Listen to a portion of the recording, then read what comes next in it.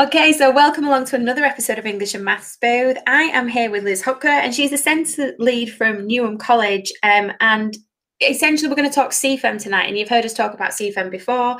I've met Liz at a CFEM event, and she did a wonderful presentation. She really inspired me. So if you do get to see her speak, she is wonderful.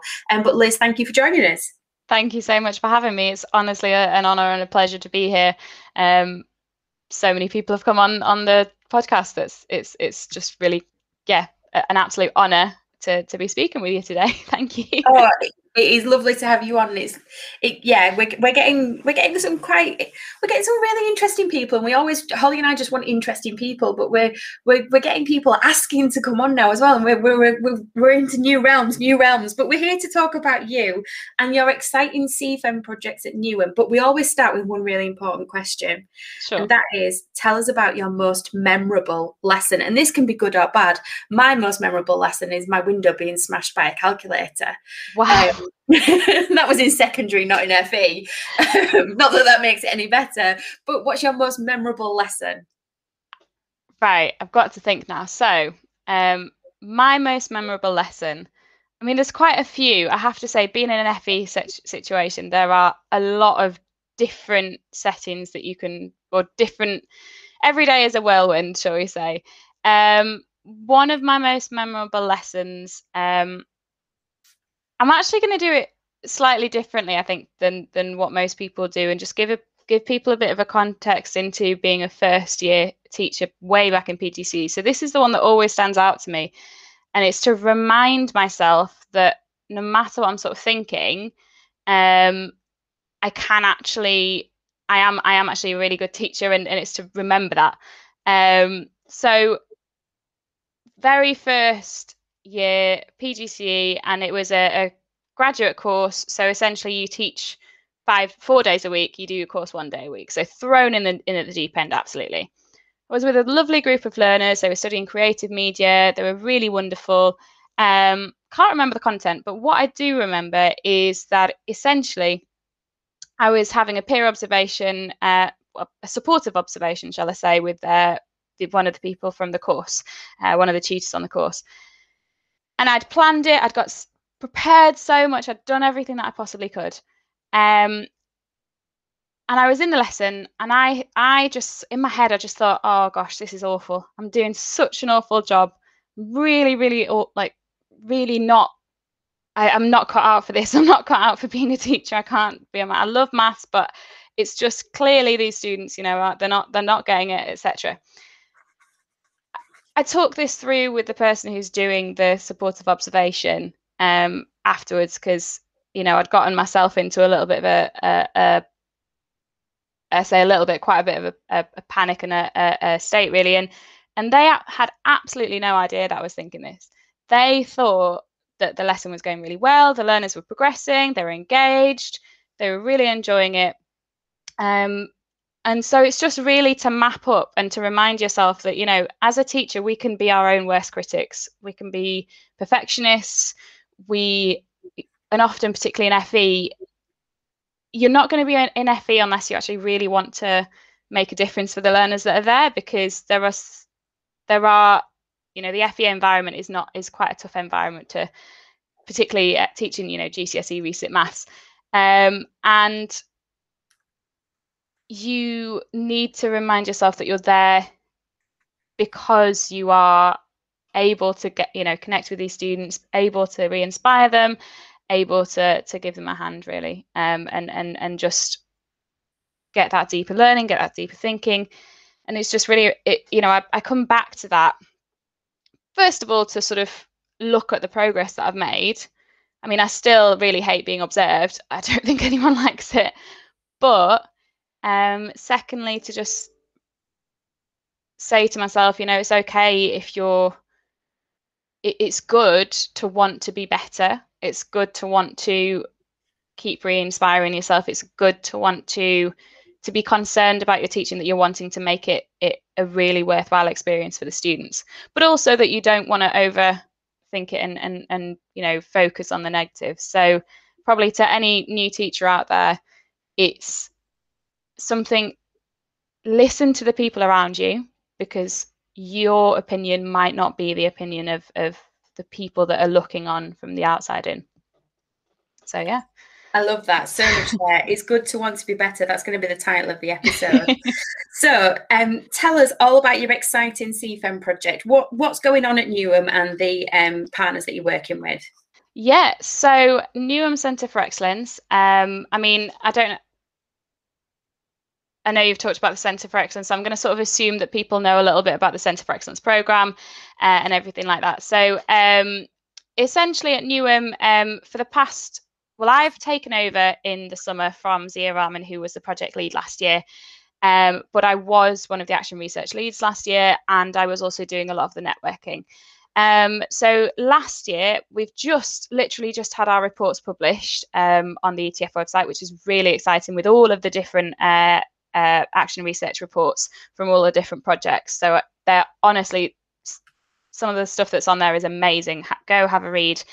And the ones that we did, I'll sort of give a bit of a rundown of what we did last year, and then what we did this year. So before that, at Newham, we usually have 2 Action Research projects each year.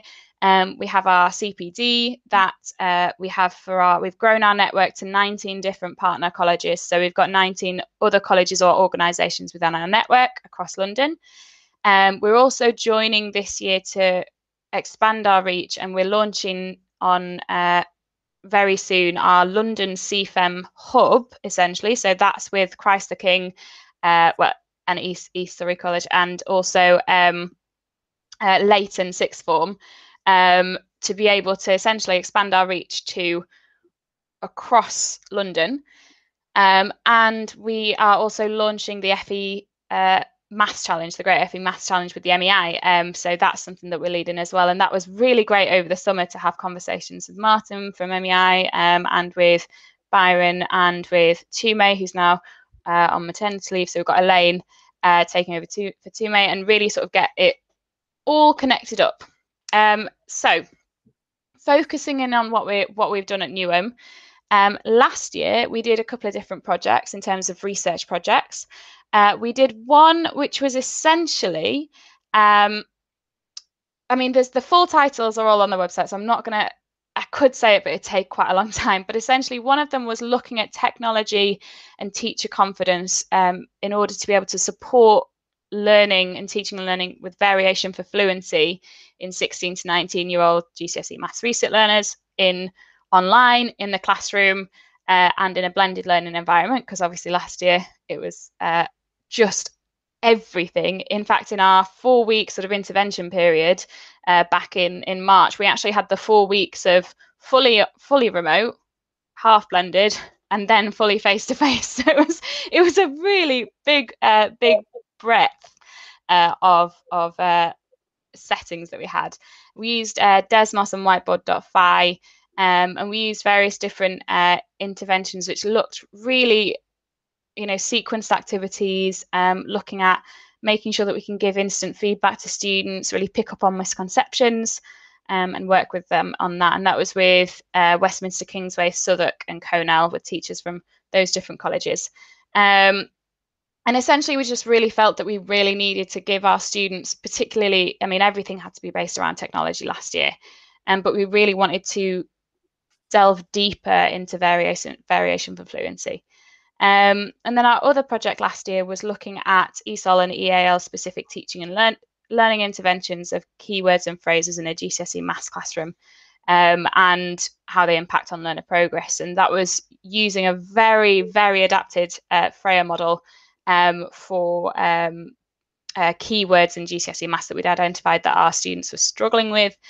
So, for example, for translation, you'd have the meaning in English, because in translation, to translate words is a completely different meaning.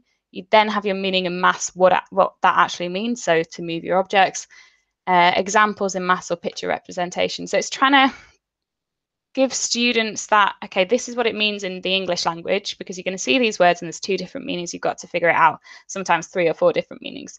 This is what it means in the English language. This is what it means in your maths language, your maths English language. Really separating it out and treating it in a very different way than what you would normally do in a GCSE research classroom, really. And and we had, you know, an ESOL consultant come on board with us with that, and we had lots of training, which was really great. And the impact of that was really, you know, really great for learners. We had with the whiteboard.fi and Desmos activities, and this is, you know, percentages you've got to think about in terms of the context of FE. Almost 80% of learners wanted to continue to use those activities for their learning, which is quite a big, when we've got learners who just really don't want to attend the GCSE Resit Maths. If you're getting a lot of students wanting to do it, that's really great. 70% of learners, almost 70% of learners helped them become found it helped them become more engaged with maths, and, you know, impact with various different sort of understanding, deeper understanding, looking at different methods. So one comment with Desmos and whiteboard.fi is that they were able to see lots of different methods, not from the teacher, but from other students, which is really great for them. And just sort of moving on to this year, really, because I know that I've spoken a lot about last year, and you might need to do some editing there. Anyway, so this year we are looking at 2 different projects. One of them, well, it's really around, we wanted to do something that there's a little bit of I wouldn't say a gap in the market, but there has been a lot less research on learners at a lower level than GCSE Resit in post-16 maths. So we're looking, our project 1 is essentially a bridging the gap from functional skills level 1 to GCSE. So our project 1 is essentially looking at, and this is the new stuff that we haven't shared with anyone yet, and these are our sort of aims that we are crafting. You know, it might change by the end of the year because that's the way that Action Research works, but this is what we're doing at the moment. So we're looking at the progress of 16 to 19-year-old learners who they've just achieved functional skills maths level 1. They're now sitting in your GCSE maths classroom, because so many of our colleges have that system where they do functional skills and they're going to GCSE if they've not got a GCSE 3 already.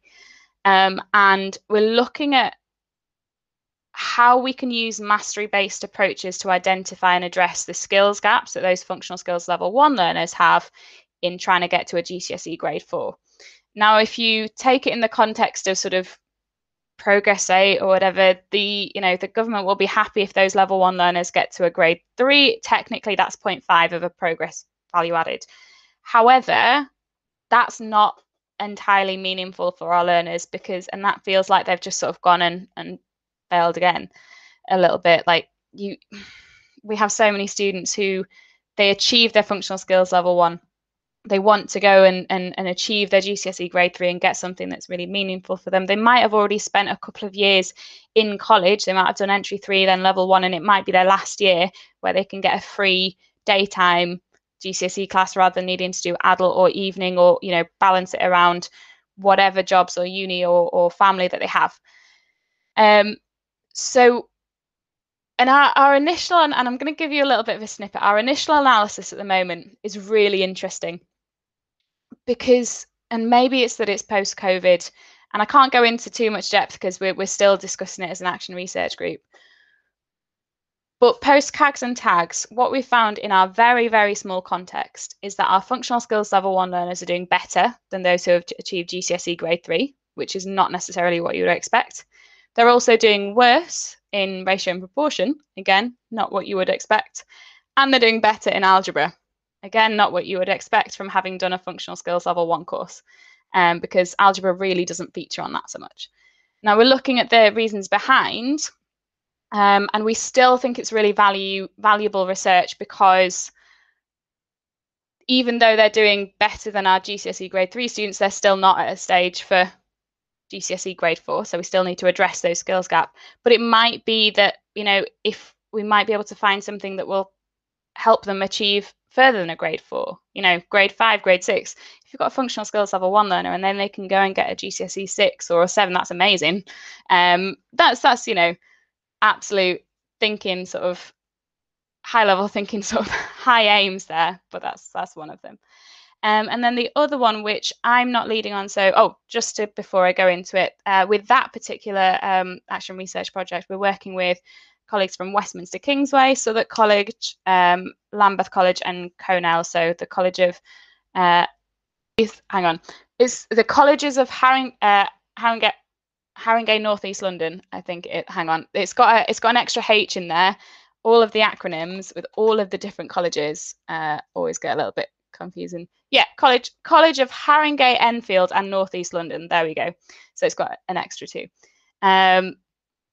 And the teachers who are working on that are just brilliant. We've been having some really good action research groups, and just being able to chat and talk to teachers from 4 other colleges, even in a small group, just is really, really worthwhile. And then on our other project, this is actually taking it, so that's our vertical project, going from functional skills to GCSE. This one is our sort of horizontal project, we like to say. And it's essentially looking at the progress of learners who are working below grade 3. So there's a couple of different models floating around in functional skills, not in functional skills, in the FE sector. You might have a college that decides to put all of their students into GCSE, and they then stream their students in to do like a pre-GCSE course or an access to GCSE course or a transition to GCSE course. Essentially, students who haven't achieved a GCSE grade 3 already, they would have a 2 or a 1, and they would go into that sort of course with the aim to then, after 2 years, have got to a GCSE grade 4. Or you would have the system that we have at Newham, where students will do functional skills, and then once they achieve their level 1, or they've had a GCSE grade 3, they'll be in GCSE, the GCSE course. So the idea is looking at mastery-based approaches to look at the knowledge and skills of those lower level learners, with the idea that we're supporting them on their journey towards maybe in the next year or the year after getting to a GCSE grade 4. But that particular project is really fascinating because there's a lot of the content at that level, which is you see in primary school level mathematics. So, year 2 or year 3 children are covering that content. And we're trying to help our learners address these issues that they've clearly struggled with for quite some time, all the way through their education, and they've just not been able to address those skills gaps for whatever reason, and they're coming to us at age 16 and they still might be struggling. And it might be that in certain areas they're actually doing really well, or they might have certain ways of processing questions. It might be that they struggle with exams. It might be that they're very able to explain things well verbally, but for whatever reason, they've sort of really struggled. So it's we wholeheartedly believe that you can't, just like you would, with a mastery-based approach, you look at the primary school, you look at secondary school, you would try and work it all the way up from year 7 to year 12 or 13 with ideally with mastery. In FE, we can't really quite do that because our students come to us at age 16 from wherever, maybe age 14 if you've got a pre-16 provision. And they would come from various different organisations, countries, education systems.